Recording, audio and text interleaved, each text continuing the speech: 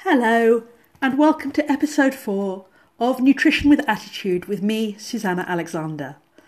So today I'm starting to tell you a little bit about my backstory.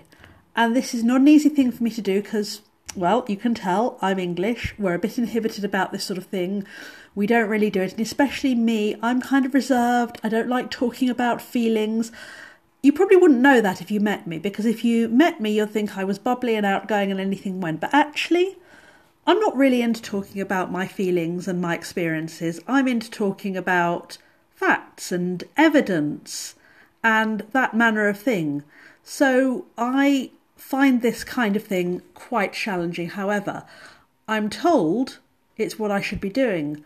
I'm told it's how you're going to get to understand me and work out whether I'm the sort of person you'd want to work with or spend time with. So that's what I'm going to be doing over the next few days. And this is going to be part 1.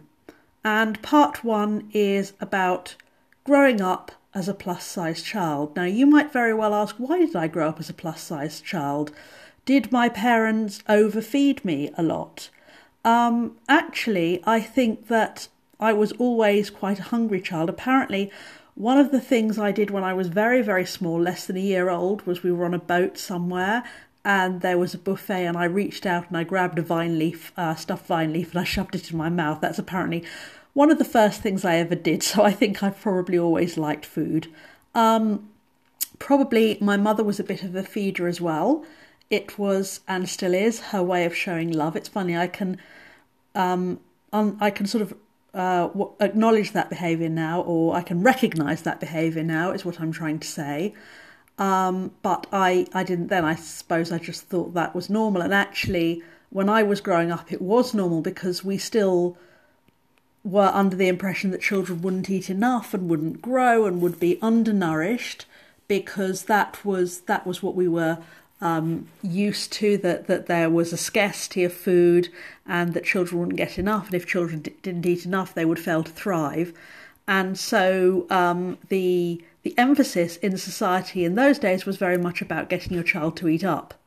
So, you were a good child if you finished what was on your plate. And in many respects I wasn't a very good child. I wasn't quiet and obedient and subservient, and I didn't particularly like the things my mum liked. So the only way that I could get praise was to be a good child by finishing what was on my plate and being a good eater, which I always was. But the funny thing is that when I started school, I was school phobic. I think I must have been school phobic subconsciously, because every day, without fail, I would throw up. Every day of my first year, certainly my first term of my first year of primary school.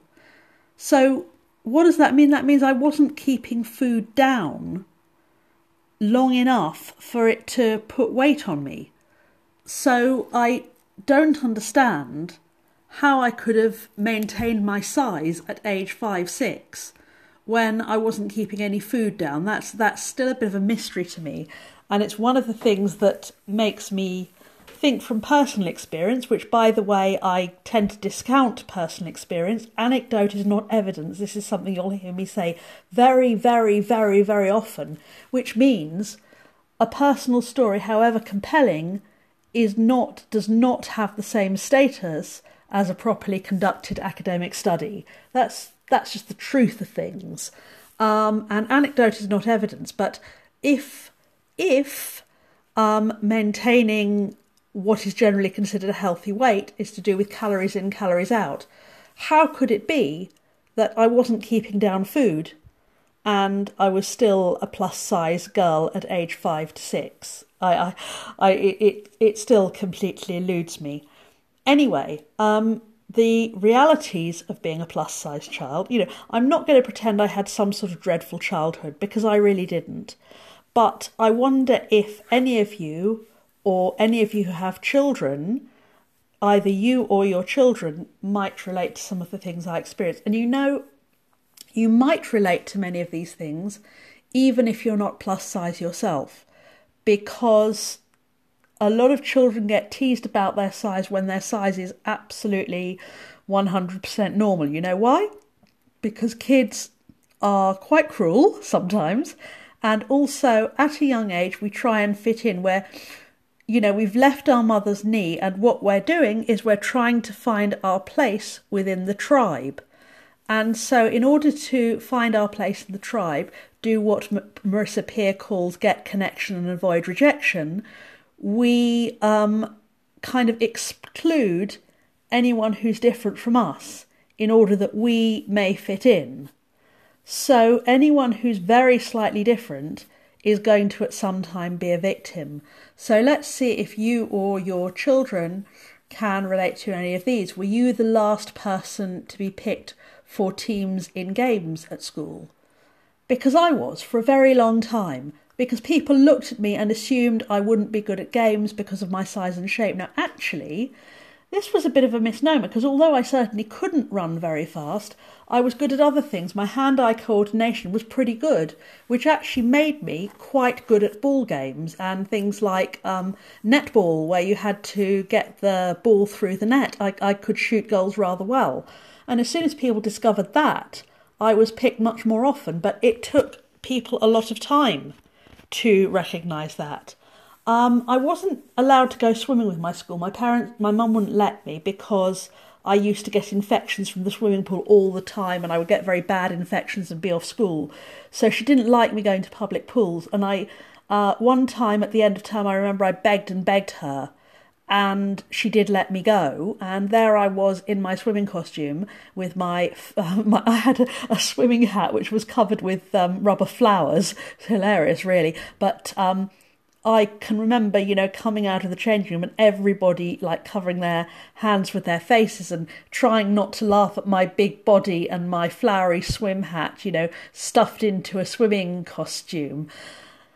And these were the kind of experiences I grew up with, you know, lots of teasing and lots of remarks also from people who had nothing to do with me. You know, I can remember going into a museum and the gallery attendant, and by the way, the gallery attendant was no sylph. She said to me, "How old are you?" And I said, "Oh, I'm 7. And she said, "Oh, you're so big. You should lose some weight. You need to go on a diet." I mean, imagine telling a 7-year-old that, right? Honestly. So these are the kind of things that I experienced throughout my childhood. And this went right through into my teen years. I mean, you imagine, you know, teenagers are, particularly teenage girls, and if you're an adult, you will know this. Teenage girls are very body conscious because their bodies change and develop, and they compare and they talk about and they get into fashion and all these kind of things. I mean, that was the other thing, is that my mother had absolutely no idea how to dress me. In those days, there were no trendy clothes for plus-size girls. So I used to be very, very badly dressed when I was out of school uniform. I mean, I remember, you know, at one stage, I mean, first of all, I didn't like sort of pretty dresses and those kind of clothes. I was quite a tomboy, so I always wanted to wear trousers. My mum had no experience of trousers, so she had no clue.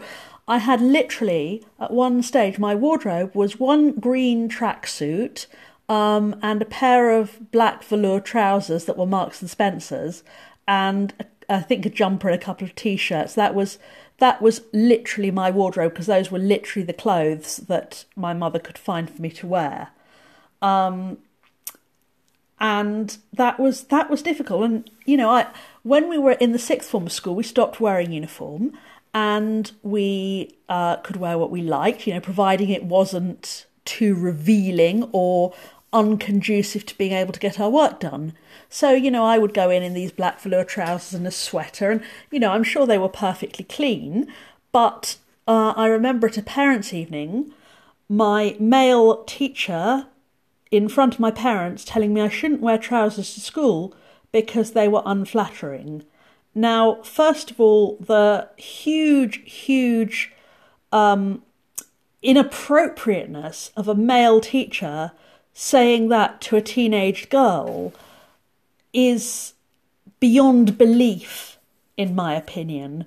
I was certainly not wearing anything that would inhibit me from doing my work. And I was doing science subjects, mind you, so you had to be able to move around the lab and tie your hair back and not, wear anything that would inhibit your movement or your ability to do practical experiments and so on.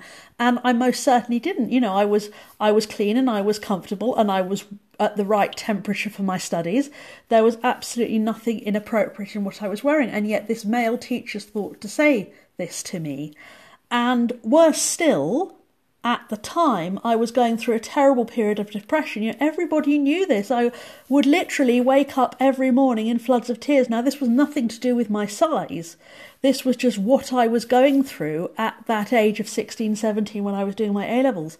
And it was an absolutely terrible time for me. I mean, I have never had such a bad time in my whole life, I don't think. That year when I was 16, 17 was such a dark time that even now it's very challenging for me to talk about it.